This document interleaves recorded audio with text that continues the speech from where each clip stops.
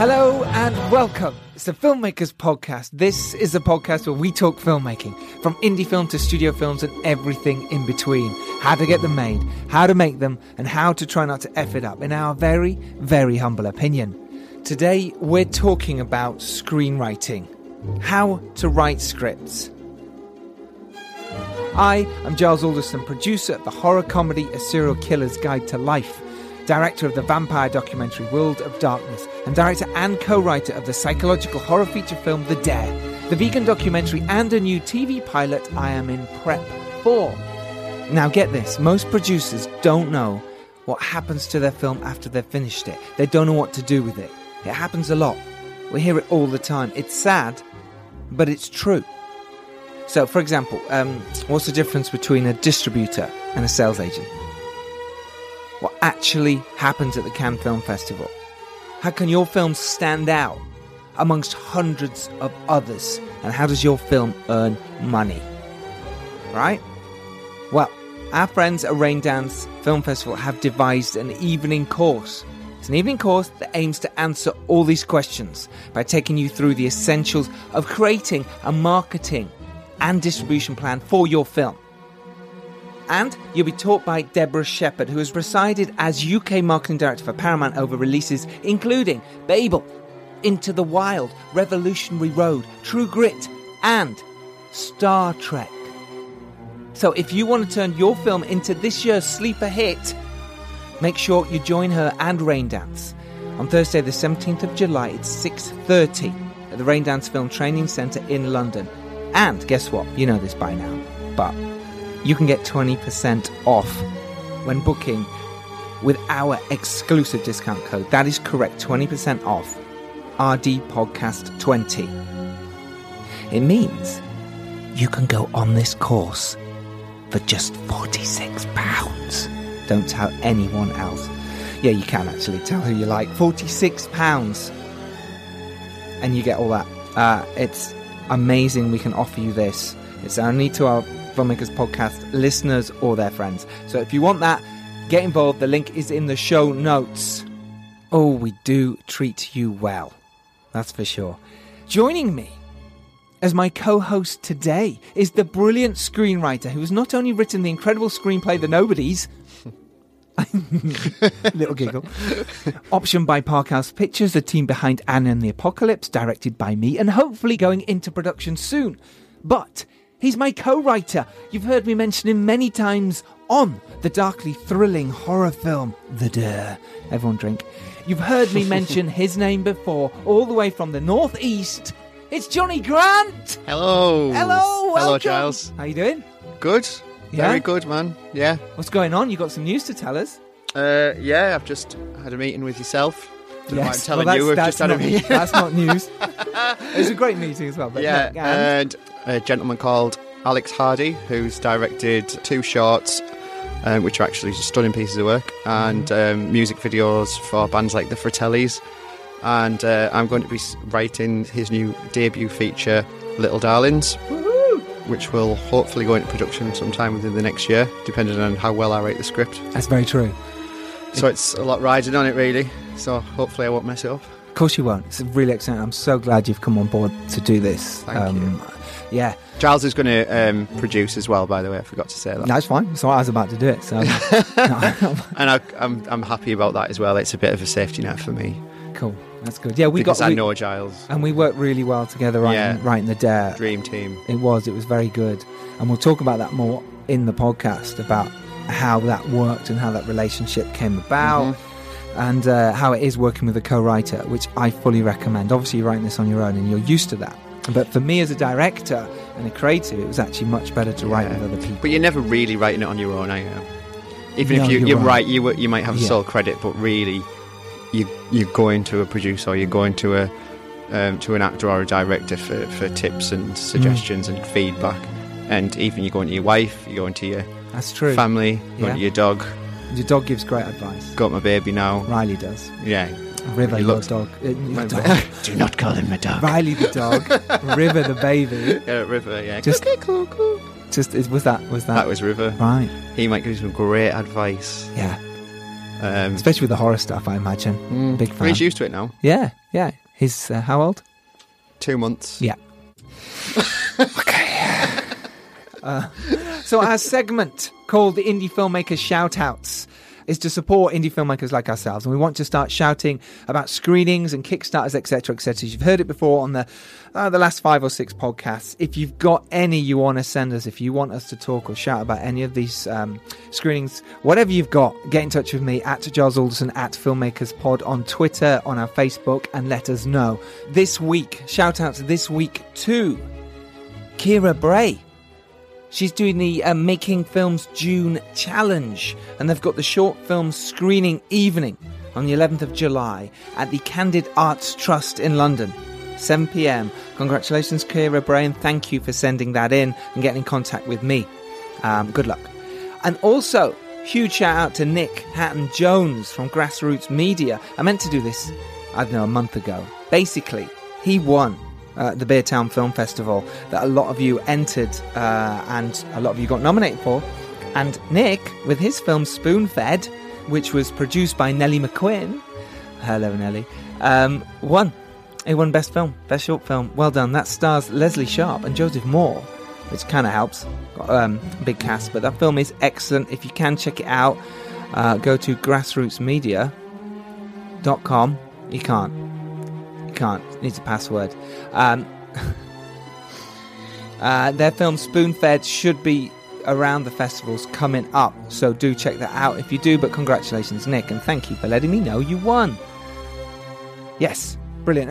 Okay, subscribe to us on iTunes, or listen to us on Podbean, SoundCloud, or the Podfix Network, where you can listen to some other fantastic podcasts, not just this fantastic podcast, but other fantastic podcasts such as Weird With You and More Gooder Than. There's loads on there. I'll keep shouting them out. They're just cool people, every single one of them. And if you can get a chance to check out their World Cup podcast, then do it. It is under the Podfix banner, and their World Cup show is called 3 Guys, 1 World Cup. This has been a spectacular World Cup so far. Listen to their podcast. It's ace. I've been trying to get on it myself, being a massive fan of football and knowing lots about football. Not enough. And no, not on it, because they're too good. They've got it sorted. Go listen to it. It's great. Right. Joining us today to talk about screenwriting and indie film is the wonderful Namita Kabilas. Hello, Namita. Hi, Giles. Hi, welcome to the podcast. Oh, it's a pleasure. It's an absolute pleasure to have you. I promise you. Let's do a little bit of background on you. Of course. She started off being a production manager for University TV, right? Producing all kinds of lifestyle programs. For students, yeah. For students, great. And then from there, you did various short films and trailers on numerous London-based production houses, right? Then she worked for independent online channels as a production manager, producing online broadcasting content. She now runs a successful bespoke video marketing company, making films for various agencies and companies. Yeah. Great. Namita is mainly a screenwriter, well known for her regular screenwriting tips online. She has written the feature romantic comedy Beauty Queen, a film about celebrating physical imperfection. She's now a script consultant, giving feedback on feature film screenplays and shorts. Yeah, and a writer's mentor. And a writer's mentor as well. Yeah. So what I do is, I work with various filmmakers around the world, and I consult their scripts, give them feedback, and also give them suggestions on how they can raise their chances of putting their film into production as well, which is what we all want to have. That's the most important thing. How do we get it to market? How do we get it sold? So, it's more than just a typical script consultation that I do. So, Okay, so obviously this podcast is all about helping people get off their asses and write their screenplay. I normally say make your film there. But actually the first point and the most important part is the story and getting the story out there. Absolutely. And writing the screenplay. So let's start at the beginning. Yeah. Okay, what was it that made you want to become a screenwriter in the first place? Well, first of all, I always wanted to do a career in film to begin with. Just screenwriting, I just really had this desire since I was a kid. I had this desire to write for films. Every time I go to the cinema, I just want to know how this film was made, what it would be like behind the screen. Yeah. And before I studied film, I just watched any film, including Hollywood films, mainstream films. I remember watching The Stepford Wives with Nicole Kidman. It was a very glossy film, and I was like watching 2004, that. I think so, yeah. And that just made me think, I want to do something like that. I actually want to work on a picture like that. See, mine went way back to 1993. No surprises what movie it was, Giles. Jurassic Park. Yeah. Jurassic Park! Jurassic Park. Yeah, I went to see Jurassic Park and it just changed my life. And people laugh at me when I say that, like, oh, Jurassic what's he Park talking changed about? your life. It did. Jurassic I Park. understand that. It changed my life. And I'm not being superfluous or anything. That is literally what happened. I went to see it when I was 10. Came out, said to my dad, I want to make movies in one way or another. Literally couldn't think of anything better. That's a great way to think of it, though. And then constantly think, how can I actually do that as a career? It took a while from that moment to then, after uni, and you know what uni's like, and to build the confidence to actually to write a screenplay. But in the back of my head, that's something that I've always thought. It was never been if, it was always when, and still is. I think you have to have a certain amount of delusion in order to get where you want to be, and I was certainly deluded as a 10-year-old. We are still now, though, aren't we? Absolutely. As filmmakers and screenwriters, isn't it? It's kind of this sense of delusion. You've got to have a little bit, because you're creating a story from nothing. Well, You're coming up with an idea in your head and going, okay, well, that's going to be a film one day, and people are going to watch it and pay for it. They're slightly deluded in some way. Right? I was talking to a guy the other day, and he said, he hadn't seen it for 10 years. And I used to talk about writing movies 10 years ago. And he used to think, he didn't say it at the time, but he thought I was crazy. He thought, who's this lunatic? He was like, yeah, whatever. And I was like, yeah, I've got one's coming out now. I know. Now you actually can say one with the dare is coming out. And he was like, I know. I honestly thought you were a nutcase. He's not wrong. No, he's not. But you have to be you have to have a certain mentality in order to, because to get Namita, you'll know this, to get through the sort of bullshit that is around making films, you've got to have a sense of delusion and a sense of, I can do it. Maybe delusion's the wrong word, but a sense of belief. Right? Yeah, it's like that calling. That calling. If you have a certain message that you want to get out there, and you know that this is what you want to write about, just do it. Delusion might be the wrong word now, but it's certainly a platform, a springboard. If you have the delusion in the first place, that can catapult you to actually making it a reality. Yeah, it's so true. And the dare for me was two ideas I had in my head years ago. Yeah. Well, and I wrote them down separately. And they only came about because I was like, let's just stick them together. And suddenly that's when the magic happened. You're like, oh my God, we've now got a film. But that was just some stupid ideas you wrote down in a book. And plus, when you come up with ideas for a script, they can come out the blue. And then no one, who knows, it could be good. From nothing. It's experimentation. I was on a subway earlier and I thought, I'm going to regret. A subway? Not subway, like underground. Underground, they call it in England, don't they? Yeah, we do. Because I'm all American now and I call things subways. I was big time now. You've gone big time. I'm big time. Big time. I was on the subway earlier. Anyway, and I imagined that someone had just, a homeless man had come up to me and give me £1 million, and then ran off. And then I'd looked up and then there was a guy, imagine like the agent of the Matrix at the other end who obviously wanted me, but I was stuck with his $1 million. But I had £1 million, but I knew that there was a guy who was after it. So what did I do? Just leave it or potentially escape with £1 million? And I was like, that'd make a half decent story, that. Similar to No Country for Old Men. Yeah. Either way, it just shows you that these ideas just come out of nowhere. Yeah, they do. So obviously I did film media for my degree. But then I just wanted to write a script. My passion is writing. I just wanted to write a script. This is where my message comes in to write. Is I come across a lot of beauty magazines and like the issue of body image for women is just, and self-esteem, and even I myself suffered this like 10 years ago, and that kind of. Yeah, I had kind of low confidence levels back then and I was feeling insecure. That's when my calling to just get this message out there. You know, that was my calling to write about it. So you had a passion and you went with Yeah, it. yeah. I mixed it with my passion. It makes it a lot easier, doesn't it, when you feel strongly about the subject matter? That's it. Yeah. To be able to write about it. This was about 10 years ago, 2008. This is when I started writing. So I had this calling in my mind. I just want to just get this message out there, you know, let the world know how I feel. So I started self-teaching myself screenwriting at that time. So instead of relying on my education, I wanted to learn elsewhere. So yeah, I did use some resources, books, screenwriters' books. I just learn from the books, and then I just twist the rules to my own style. Absolutely, because otherwise, I know from listening to Alex Ferrari, his podcast, the Bulletproof Screenplay podcast, he had Christopher Vogler on the other day, and he was talking about just basically what he'd done is morphed Joseph Campbell's theories into his own and moulded them into his own, and he'd left them on a photocopier at Disney, hoping that someone would find them. And eventually they made their way into the Lion King writer's room, in which he was invited into when they'd already started using these. No way. Yeah, so the hero's journey, as he calls it, to basically plot the Lion King. Yeah. But what he said was, eventually, audiences started getting wise to how films were going to play out. So you were going to see a movie and you were like, well, I know the midpoint's coming. I know the whiff of death's coming. I know the third act break's coming.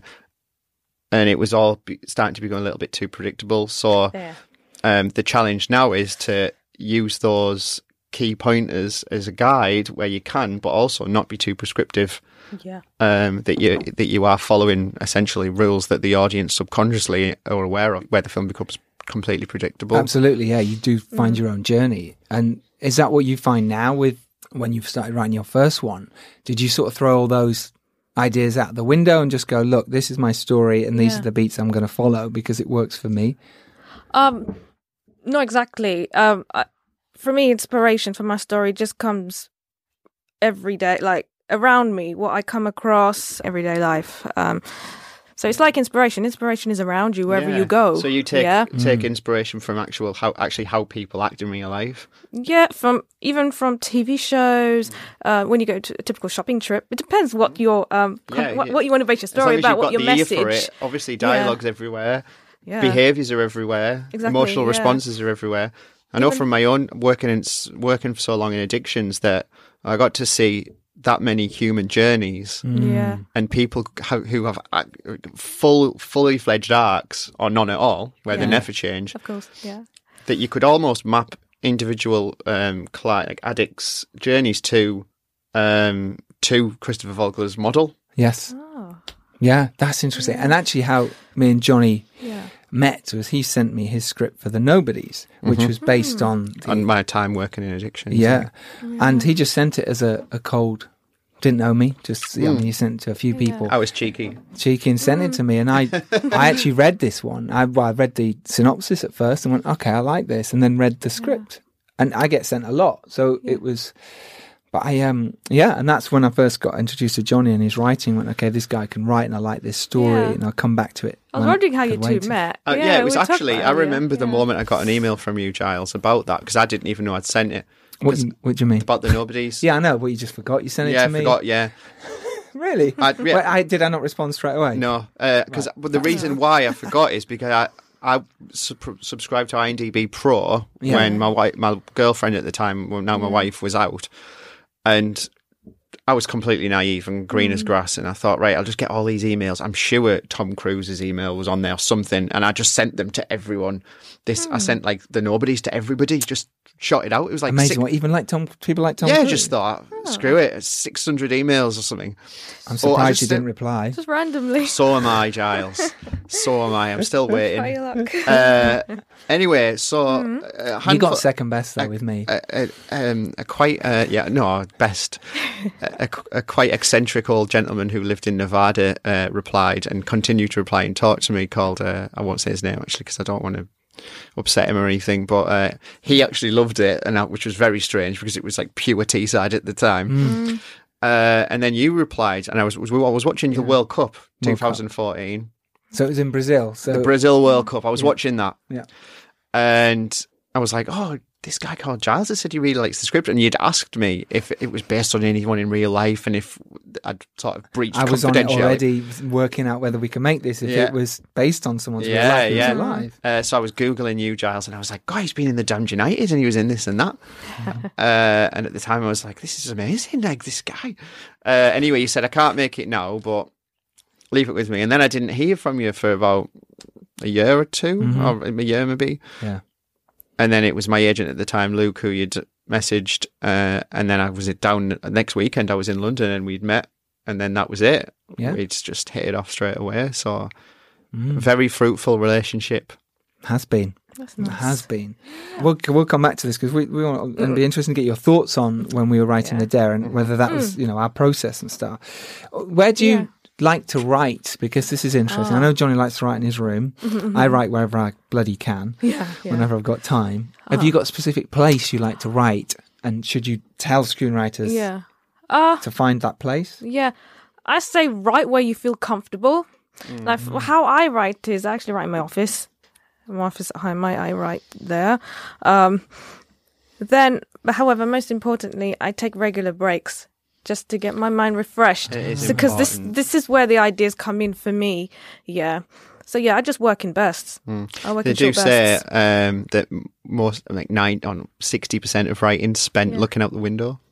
Not when you're actually writing, when you It's the true. ideas Yes, come. it's true. So most of your writing doesn't take place when you actually write physically. It takes place in the mind, wherever you are. The thoughts just come in. So when you get back to your desk, get back to where you want to write, it all comes out. I have a desk in my office at home, and then a blackboard which I can chalk on and has loads of ideas. It has a TV for writers' commentaries, and bless Lena, my wife, she's made it as perfect a writing setting. Beanbags. It's actually I haven't got a fridge in there, which isn't great, to be honest. No, because you're putting beer in there. Yeah, that's what Lena said. So, no, it's for pies. It's for It's milk. for vegan pies. Yeah. So shocking. A nice organised office. Yeah, so I've got that space, and then I'll be downstairs on my laptop, and she's watching Love Island or whatever other shit she's watching, and Lena goes, "What you doing?" "Oh, I'm just editing." "Well, you've got an office up there." "Oh, I know, but it's comfy." For some reason, I struggle at a desk. I just feel like it's posture, and it makes me feel like I'm at work. So I'd sooner go to bed, and I've actually sustained wrist injuries from writing like twisting your twisting my arm. And she goes, "If you're uncomfortable, why are you writing like that?" And I'm like, my hands are uncomfortable, but I'm just in bed and I like it. So really, I do want to try and get into the habit of working more in my office where I belong. But for some reason, I rebel against it. Namita, on that then, do you think that screenwriters can just write wherever it feels right for them, wherever they get the inspiration? Yeah. I say don't stay in an office. Yeah, if you feel comfortable staying in office, fine. But I would say go where you feel comfortable.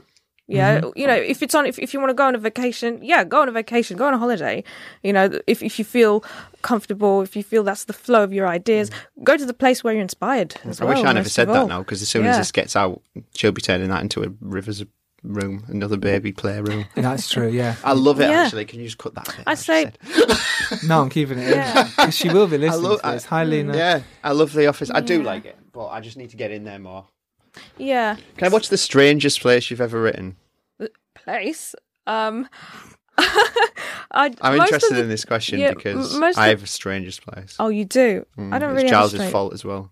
Oh. I don't have a strange place. It's always in my office, or when I'm out and about, even when I'm on holiday as well. I think it's when you're inspired, isn't it? If you're inspired at the point to write and you haven't got your stuff with you, then you're frustrated. That's it, yeah. So again, if we want to go for it, if you're determined, just take your materials with you wherever you go. That's what I do. Go where you feel comfortable to write. If you want to go on a holiday, if it's your office, but each and every one of us is different. And what happens if when you get writer's block? What happens to those? Because we all do. When we sit there and we look at that page and go, I can't get through this scene. What advice would you give people? I'd say if to avoid writer's block, then go for a break. take a break from your story. Yeah, Go for a run. I thought things like that. Go for a run. Go for. Different. This is what I do as well. When I wrote Beauty Queen, when I wrote my screenplay, I go on regular breaks. I go on long walks. I always take my notebook with me, or have the notes on my phone. On your phone, yeah. Yeah. People think you're texting, and you're writing an idea down. Yeah, and if something pops in my mind, I just write it down because your mind flows when you have a break. When you take a break, your creativity starts revving up again. I don't know if I believe in writer's block at all. In that you might struggle to think of something, but writer's block suggests that you aren't able to write anything, which I don't believe. I'm a big prescriber. When I was writing the last draft of my book, which is not near completion. Oh, by the way, Jonny's written a couple of books. Just throwing that in there. Well, the first one was garbage, hot garbage, and should never be should be boiled in oil and sold as soap. I thought it was quite good, the first bit I read, I'll be honest. This one's much better. Right. And I'm just on the second edit of that, and I will finish it.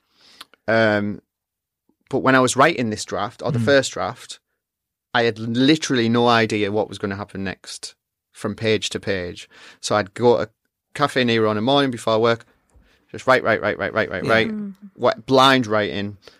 And it's write drunk, edit sober. Yeah. I wasn't drunk, obviously, but that's the term. Okay. And haven't heard of that though, but yeah. That's what I mean. I never had writer's block once because you could just write. Just write whatever comes into your head because it's better than nothing. And you think it's better to, even like you say, if you can't get through that scene, just go, I'm just going to put some crap down and then get to the next scene. Yeah. And then pour come it back like to cheap wine and then make it sparkle like champagne later. You Yeah. know, just better get it. There's loads of terms. Better to get it writ than, and then get it right. Yeah. And all of that stuff. Get it down. Although everyone has a different, this is just my way. Everyone might be different. Someone else might be different. But my way is just to thrash it out because you cannot work with a blank page. Well, no. As a director, I can't. Exactly. But if you have something tangible to work with, you can fix it. You can't fix a blank page. That's so true. You mentioned there, you said you just write blind, or so you don't have the structure. Do you think it's important to have a structure first, Namita, to have everything said, okay, well, this is my beginning, middle, and end, if you like, but obviously your story beats down or your script meant. Do you think it's better to have that first before you write, or is it just up to the writer's individual? I think everyone works differently. It helps. It definitely does help. My way of avoiding writer's block is just know your story well. Know your context well. Do your research, most of all, before you even start writing that story. Because if you do your research into your context, if you know your story, your context, your characters very well, then when you write your scenes, it wouldn't be a problem. You can just go back to those notes. Back to your research. You can base and your message as well. So it does help in a way. The message is an important one. What you were talking about earlier, in that you almost alluded that you felt like you had something to say. Yes. And that's important because if you, in terms of writer's block, if you literally don't have anything to say with what you're talking about, whether it's a commentary on society or history or whatever it is, veganism or what's happening in America now with the child camps and all of that stuff, if you have something to say, it will flow out of you. That's it. I agree. If you don't have something to say thematically, you will struggle, and maybe that's what writer's block is. Right. But I'm a gobshite, so I always have something to say, and I'm opinionated, so I would feel like I would also always have something to say. Sure. So you write as much as possible. That's the secret to a good script. Rewrite. The mark of a good writer is his ability to edit, or her ability to edit. If I give you a first draft, Giles, of anything that I'd written, oh God, anything, we probably wouldn't be sat here today. Absolutely not. No, but it's true though. No, right? Yeah, Hemingway said it. The first draft of everything is shit. The first draft of literally everything. And the first draft as Ronaldo as a footballer was shit. The first edit of any film I've made has been shit. Yeah, the first draft as Ronaldo as a footballer is a perfect example. First draft is not perfect, really. It takes about, for me, it took me about 13 to 14 drafts to do mine. Yeah. Over and over again, because the more redrafts you do, the more solid and accurate your ideas will be. It helps you finalise your story very easily. Like when you learn to drive, you get into the car at first on your very first lesson, and you're like, oh my God, what's that clutch? Yeah. What's the handbrake? Everything's overwhelming. It's terrifying. You don't know what all the mirrors do. And it takes months, sometimes years, to be able to learn all of those things. But now when you get into the car, after you've been driving for years, you don't even think about it. You just do it. And that's why it's difficult sometimes for writers to talk about the process behind what they're doing, because at first the new because they're having to learn all these different methods.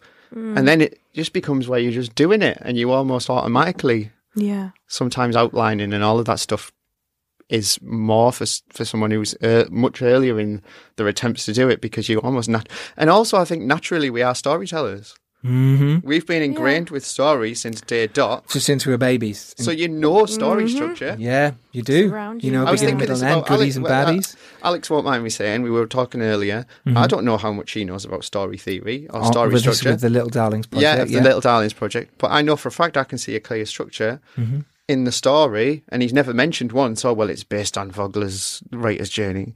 But I know that suggests to me that he understands subconsciously, he knows how story works.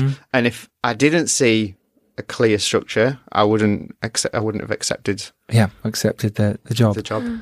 Let's jump back. So someone's got an idea. How do they go about going, okay, let's talk about character. Let's talk about actually screenwriting of someone. I mean, people who are listening to this are probably some established screenwriters and some newbies as well. So how does someone go from going, well, I've got an idea in my head to actually physically putting it down? If you talk us through that process, that'd be great. Depends on the idea. Yeah. Okay. So you have this story idea. So you got to think about the structure first of all. So you got to think about the idea. Does it have a message though? First, does it have a message? Yeah. Because that's going to be again the driving force of your script. So you got this idea. Then you must give it a beginning, middle, and ending. So you got to kind of shell that out. So whether you want to work from start to finish or even work your way up, so start with the ending, middle, or beginning. Some screenwriters do that. They do start the scripts from. Yeah, I remember being in primary school and learning how to write stories in beginning, middle, and end. I'm going to tell you a tiny, tiny little story that is really funny, but it actually says so much about what we're talking about. Yeah. My little old mum, who I've told you about many times, Giles, the most innocent, sort of, some might say absent-minded at times, but the most warm-hearted, loveliest woman ever, said to me once, she went, Jonny, you know what kind of film I love? I love these type of films, thinking she was going to say rom-com or one of those. Robocop. Yeah. Something like that. I said, what type of film? She went, I love these type of films. So I love a film with a beginning and a middle and an end. Every film has a beginning, middle, and an end. But that is the point. She likes to know she's going from A to B to C without any messing about. Yep. She wants a set up. She wants a payoff. She wants to tell her friends she got the story, guided through it. And that's what you do. That is the general audience. The one, there's no point trying to overcook the pudding and complicate things. We want simple stories that are well told, that we can relate to. Look at The Wrestler. That's it. I always use The Wrestler as an example, but it's so simple. I like stories that relate to the real world around us because nowadays the films that we're seeing now is full of fantasy still, you know? So it is. What's the most important aspect of building a character then? What's the grassroots? What's the bit you've got to try and get through to an audience? Well, when it comes to creating character, how I do that is, for me, every character has a purpose in your story, and they must have a purpose in your story. I just think, what part of your message, so you have to go back to your story's message, what part of your message does this character represent? Yeah. What point does your supporting characters, what point of your message does your supporting characters represent? Obviously, your protagonist is the key. They're going to lead us along the way and show us the meaning of your story and your message. But also your supporting characters you got to work on because they are as important as your main character. So yeah, I just think what's their purpose in the film? How does it shape my protagonist? Because remember, your supporting characters that you put in the film, in your script, they're supposed to shape up your protagonist. Yeah, like the values, the beliefs, linking back to your main message. Yeah. So have purpose. So I've got to make sure that like your characters have purpose. The supporting characters all compromise what the character might be missing as a whole. So they can be a part. The support could be an aspect of the protagonist of his personality that's missing. I've talked about that quite a lot in terms of the antagonist. Being the yin to the protagonist's yang almost, and then they come together by the end of the film to make a whole. So the Batman and the Joker he says, the Joker says at one point, I don't want to kill you, you complete me. So they're both two halves of the one. He'd obviously watched Jerry Maguire. That's what he meant. This is what he meant. Yeah. So yeah, that's it. It's often what the one complements the other so well that they actually could come together as one. And that's synth. Yes, that's really interesting. Key role. Do you think it's best to outline everything before you start writing? Yeah, it will help you a lot. I say the more preparation that you do for your story, the better, the smoother your process is. What I do is to start out creating good characters, to do a character trait list, do a biography, really show your character inside out, each of your characters. So that includes your protagonist, your antagonist, and your supporting characters. It doesn't have to be every single character. Like, for instance, if it's just a minor characters like who just appear in one scene, like a shop assistant, etc. Yes, it's not really needed. But if it's like your supporting character who are with your main character, then I say just scoop out as much information as possible out of them. So include their traits, their age, their history, the background, the relationship. Favorite foods. Even if you habits. don't use it, because it could inform the script. I find this, by the way, extremely difficult to do, and never do it until after I've started. It helps, though. I know it, and people say it, but for me personally, I have to just write the damn script, and everyone's different. And then because no one else is going to see it, I'm more likely to do character bios once I've got one draft, because then at least I have an idea. But how interesting would it be if you did what Namita's saying and actually did it first? Do you think there's... I've tried. Have you? Oh, God, yeah, I try every single time. What stops you? Yeah, what? I'm too impatient. I just think... You're like your mum. You want the beginning, middle and end. Just like me, mum. I know that's exactly what I should be doing. Yeah. But in my head, no one's going to see anyway. I wouldn't like to send a first draft to somebody, so... Yeah. Okay, Namita, you might know this then. In terms of speaking to agents and managers then, if you're going into the room with people and they're going, cool, you've just done this horror. Yeah. And I'm sorry, I'm using this as an example, Jonny, because this is what's going to happen now when the Dare comes out. Well, it has already. Jonny now goes... I'll only be constrained to horror. Yeah, but because what's great is you've already got another horror. Aside from Little Darlings that we're doing now, you've already got another one. Yeah. So would you suggest that people stick to the same... I know you said earlier that actually write what works, but when you're going in the room with a big agent and they've seen, your first film's come out, they want to know what you can do. They want to sell you. They want to put you in a box. Oh, of course, yeah. Do you think that's to have a similar film that you've written that you kind of know is never going to get made, but at least it gets you through the door to the next stage? I don't know. I'm just asking. I just think that the constraints of genre, especially with horror, are expanding. So to me, it wouldn't be a terrible thing for me to just write horror movies, because you can do so much within that genre. And it actually, if someone said to me, you can only ever write horror films, that actually forces me to be more creative. Because you've now got to think outside the box from your scares or your gore horror. You're forced to come up with something that's more original as a result, and you're constantly pushing the boundaries. What do you think? I think if you're pitching, like, including to executives, you pitch your story and a bit about your profile as well. And the sort of films that you're aiming to do, too, because that will help. Yeah, the sort of films that you specialise in, that you want to get out there and you want to target as well. Because filmmaking, screenwriting is a bit like running your own business as well. Like being a screenwriter is like being your own entrepreneur. You've got your film, you've got to pitch it. Yes. You've got to prove that this film can make money. Yeah, it can attract a large audience. There is interest in it. Yeah, and if there's potential in that film, there's audience interest and even production houses on board. Why Great. not? Talking of pitching, it's great. How do you pitch? What's the best way for screenwriters to pitch in a room? Because that's the tough. Because a lot of screenwriters aren't necessarily extroverts. They don't necessarily want to stand up and speak. What's the best way for people to do that?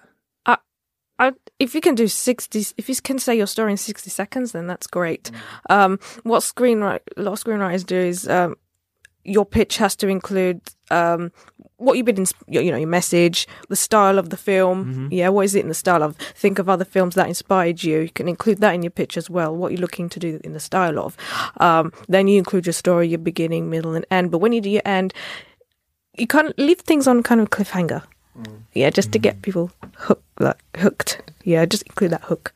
I was talking to my agent the other day, and she said, if you can't pitch your story in one line, then forget about it. Like literally one line, like one. What is it? And what is it? Is it so? One film meets another. There, you two. You've elevated pitch. Yeah, and the one line and.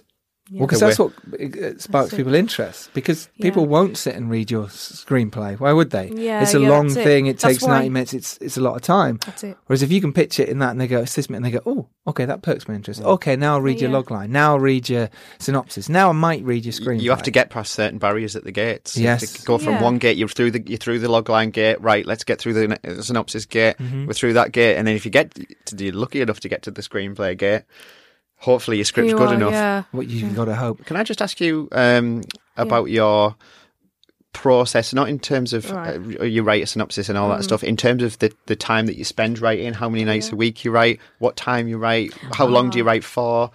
And when I debuted Queen, I wrote every day about 2 to 4 hours, 2 to 4 hours a day. Energizing yourself is key. Yeah, that's what I always do.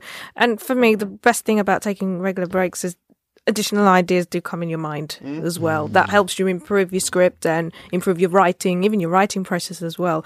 What I do in my writing process, I always make notes. I color code my notes as well. Oh, okay. Nice. I color code my notes, whether it's on certain characters. I color code them like blue for one character, I could do that. Red for another character. Even subplots. I map out my subplots. I map out my main plot, my structure. Just to make sure everything is going well. I still have those notes. This is what Giles. I need this help. This is what I'm good. Terrible. I have none of this. It helps though. Well, it does. This is why I'm good with you, because I then come in and go, right, we need to tie up that subplot. We need to do this. And but I think being on set helps massively with understanding what you can and can't put in a screenplay. So my true. early screenplays, that action thriller was just ridiculous. What you've learned from making The Dare is invaluable for your screenplays. Absolutely 100%. Invaluable. I couldn't put a price on it. No. And before we talk quickly on The Dare, let's talk about dialogue, because we're talking about the overall process. But in terms of specific dialogue, is there any tips and tricks you can give people out there for writing good dialogue? Yeah. To write good dialogue, you just need to know your characters really well, know their attitudes, their values, their belief. Each character is unique. You need to make your characters as contrasting as possible, and you need to make sure that's reflected in the dialogue. Good dialogue in good screenplays is if you see the dialogue in your script without any name, if you could tell who says that line, if you can't tell that. Well, you see a line of dialogue, you see somebody's dialogue. If you can guess that character right away without seeing their name, that's a sign as well. You've done. It's a good character. I see, yeah. So it's got to have attitude, personality. It's got to reflect your character, and most of all, it's got to reflect your messages as well. The dialogue, because remember, dialogue makes up just over 50% of your storytelling. It does make up a huge chunk of your storytelling. It can do, but I like using as little dialogue as possible. No, that's good. It is good as well. Yeah, and the simpler, as long as the better. A wasted word would be my mantra for. At least I'd like to think I could try and play by that rule. Is that don't waste a single word, and the dialogue has to move the story forward if it's necessary. As well. Don't just put it in there because it fluffs up a character. Exactly. We're not Tarantino. No. A lot of amateur screenwriters, including me in the past as well, looked at Tarantino or someone like that and thought, I'm going to be really clever and self-referential with my dialogue here. And you have to pay. Tarantino's earned his spots, earned his stripes. Yep, and he has, so he can do what he wants. He can do what he wants. We can't. No, we haven't got that luxury to do that. No, you need to think, is it necessary? And there's already Tarantino. He's called Tarantino. So exactly. He's got his own style. Focus on your own strengths. His own way if you can of tell the story visually or with dialogue, do it. It's a necessary evil, in my opinion. I agree. When I get screenplays through, the first thing I go is, okay, we can cut that dialogue. Yeah, people like it write often like a play, and they come from the play background, as I did. I used to write plays all the time. So when I started writing screenplays, I would put so much more dialogue in than needed to be there because you over-explain it. But once you become a filmmaker, you realise that actually less because you can film that. You get reaction, you get that You cut to a kettle and you get that. Yeah. You've told the story Totally. by doing that rather than someone Actually, saying, I'm putting the kettle on. In first drafts, it can be useful because it can be used as a pointer for you and you only, and to know where you want to get next. But then you go through it and go, actually, that can cut. I'll use a visual guide. When you do your rewrites, I'll use a visual beat there. I'll use a visual beat there, and any visuals. I don't think there's an awful lot of dialogue in the Dare, to be honest. There really isn't, and there's actually, not a lot of. There's no monologues, and really, I don't like seeing big chunks. I see scripts where they write out feelings, they write out emotions. Saying, "Oh, I am disappointed. I am How do you so know? angry." Don't write it in dialogue. Show it. How are we expressing that visually? Yeah, express it visually. Know? Don't write everything out through dialogue. Yeah, just say out in action as much as possible. So don't rely heavily on dialogue to tell your story. Yeah, including expressing actions, thoughts, feelings, emotions. That's a no-go. Yeah, just let it out through figure expression, body language. Yeah, characters' body language. And a lot of writers, when you read screenplays, just overcook the pudding and try and me in the past as well, like really try and overcomplicate it. And a lot of it's by trying to be original. Yep, it happens. What happens if we go the other way? And we potentially did this on the Dare. Is we had so much story and information there that me and you went, okay, cool, well, let's cut a lot of that back and it will come through within the story with the beats. And then what we found sometimes in certainly on set and then in the edit was we pulled all that back so much, pared it back too much. There has to be a balance. There was that little bit that you went, oh, okay, we'll just say that, and okay, that covers that. Yeah, because in our heads we were like, okay, sense. well that totally makes sense. Because you can be trying to be too clever by not saying enough, so you really have to have that balance of not saying too much, not say. But that's like for everyday life, and you're telling a story, and even for us now, when you're trying to communicate something, you can't not saying. We can't just sit here in silence and go, look at them not saying any dialogue. They're dead good characters. They're not saying anything. But then if you say too much. Yeah, it's a funny one. I mean, I really enjoyed co-writing the Dare with you, and I think why I enjoyed doing that was because we could bounce off each other. We wrote. I mean, I had a treatment already. Yeah, that I developed, and then I brought it to you when I said, "Look, come and write this with me," and then we developed the treatment out to be much better, and story beat it all out properly, so we had a really big, strong and kind of totally new treatment. And then what we did was we just kept bouncing the dialogue and the scenes between each other, and within a month we had a strong draft by that as well. It was like we'd already been through a couple of and Final Draft only released a co-writing feature on the last version, so Final Draft 10 has where I could write something and then it would instantly go to like kind of Giles's iCloud and he could write the next bit. You could see it on the screen. But when we were writing, we didn't have it. So it was just like we had like a million different versions with them, like all different colours, weren't there? And but no, it was a really good process. Loved. I remember having pretty much an 11-hour conversation with you on the phone once. My God, we did. 11 hours? With break. I stayed off work. I had to put an emergency holiday in to get some stuff done on it. And it was all day, and it was, which obviously we ate, went to the toilet, and we were just like, I'll just left my phone on loudspeaker, but it was like we were in the same room.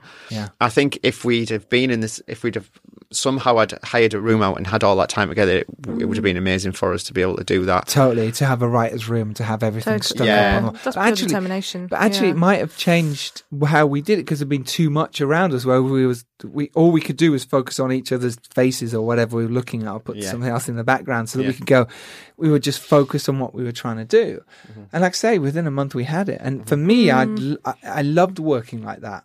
I did. Because it was just And freeing. we were never afraid to challenge each other. No, always. Which is really important. And we've done it today when we spoke to Alex. I think you need to be able to do that instantly. Because if you're shy about, you'll never get anywhere. No, it's true. If you're precious about your own work, that's a different thing altogether. You've got to accept criticism as well. And say, that didn't work. That God dialogue knows doesn't I've work. Change put it. some terrible ideas out there, but you're throwing stuff at the wall sometimes, and some of it'll stick and some of it won't. That's true. And that's the best way, right? To just chuck stuff at it and go. If you have an idea, just say it. Yeah, when you finish the script, show it to your friends, anyone you know, show it to as many people as possible and get as much feedback, because that's key for getting improvements, for helping you improve your script. And you've got to face, like you say, you've got to face the criticism, even if it's bad and good, you've got to accept it. Because this is the real world. This is your audience for your film. If they if they find it confusing or they don't understand it, then you need to look back and think why. Yeah, what is it they find confusing? But how you can work on even that. a bad idea can be molded into, like, can give somebody. If you're co-writing, one of my bad ideas could actually give Giles a better idea. Yeah, it's true. That happens a lot. Actually. So much, yeah. All your bad ideas I turn into good ideas. Every time I do a bad idea. In fact, the whole film is just full of my bad ideas that Giles has turned into better ones. It's not true. But but we'd both come up with bad ideas. Go, okay, no, but actually from that, this could happen. And suddenly you go, that really works. I would say bad ideas are almost important as the good ones, because sometimes the good ones are good ideas, but they might not work. Yeah, especially it's mixed. Yeah.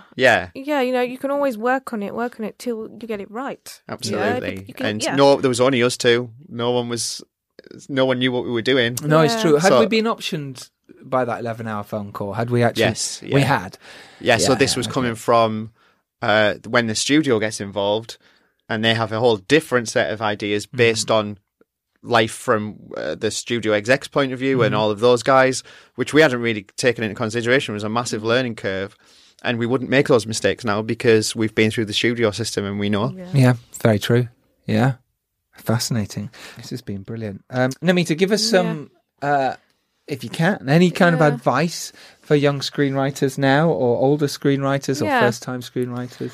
I'd say if you want to break into industry, let's just start writing that script, Don't wait on an agent, or you don't have to do a course, you can just start writing that idea. Once you've got the idea, just get it out there. Self-teach yourself the craft. Yeah. Yep. Teach yourself the craft every day, because this is what I did. You teach yourself the craft. You pick up, and when you write that screenplay, just apply the new knowledge to your story. Yeah. Keep honing your craft at the same time, and network. Secondly, you must network to as many people as possible. Build up your own professional presence as a screenwriter. So network with writers who you can learn from, exchange ideas. Connect with producers as well. Connect with professionals. Connect with filmmakers, film crew. Because the greater your networks, then you're raising your chances of your project getting made and building yourself a good presence, a good community around you. Because now it's who you know. It's all to do with connecting. This has been brilliant. Thank you so much.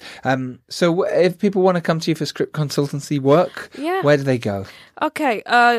Go on www.namitakabilas.com/screenwriting. You'll find out much more about me and what and more about my script consultations and my mentoring program as well, where I guide you to help build your screenwriter's career, from writing scripts, coming up with ideas for your stories, to helping you raise your chances of getting them made as well. Wonderful.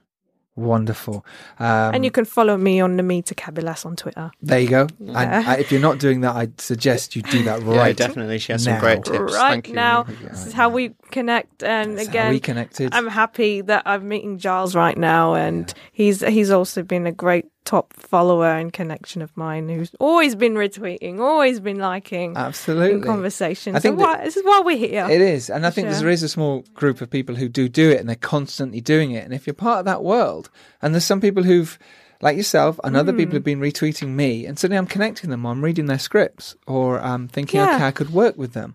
That's huge. Exactly. I'm making movies, so therefore you're kind of going, okay, cool, let's connect and make things happen. So it's best to build that spirit, that positive spirit around all of us. It's vital.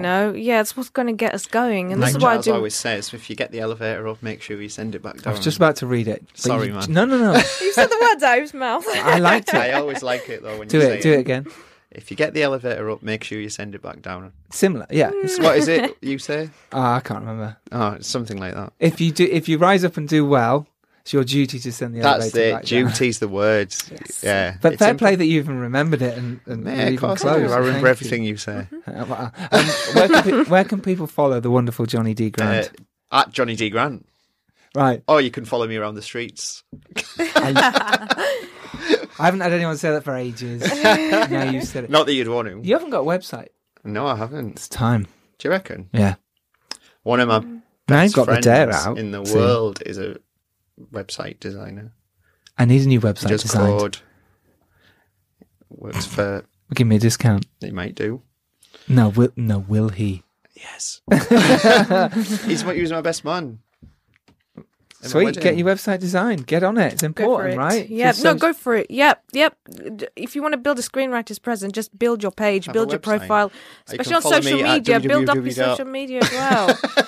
JonnyDgrant.com. JonnyDgrant.com. There you go. Yeah, we'll make that happen. Make it happen so that by the time this comes out, I totally agree with Namita here. I think it's really important that screenwriters, so if I look at your work, I search your name, and there you go, and you go, I've got this one in development, this one in, and design some little posters that are just... I could use them ones from my bedroom. The ones you did from when you were 10. That is the payoff from the motif there you from go. Earlier. That is Jurassic that's Park good screenwriting. I love it. Yeah, build your presence. Build your presence. Earlier the better. Yeah. And speaking of which, you can follow me at Giles Alderson or at Filmmakers Pod for this podcast. Get your screenings and fundraisers into us. Your indie film shout outs. Do it, and we will shout them out. Thank you very much, Namita, for joining us. So pleasure. It's been our pleasure. Nice to meet you. It's a pleasure to be here Thank as well. And Jonny, thank you for your... technically, it's your debut, though your name's been mentioned many times on the Filmmakers Podcast. I loved it. So I'll come in. You will. We'll be talking more about it. Being prepared is everything.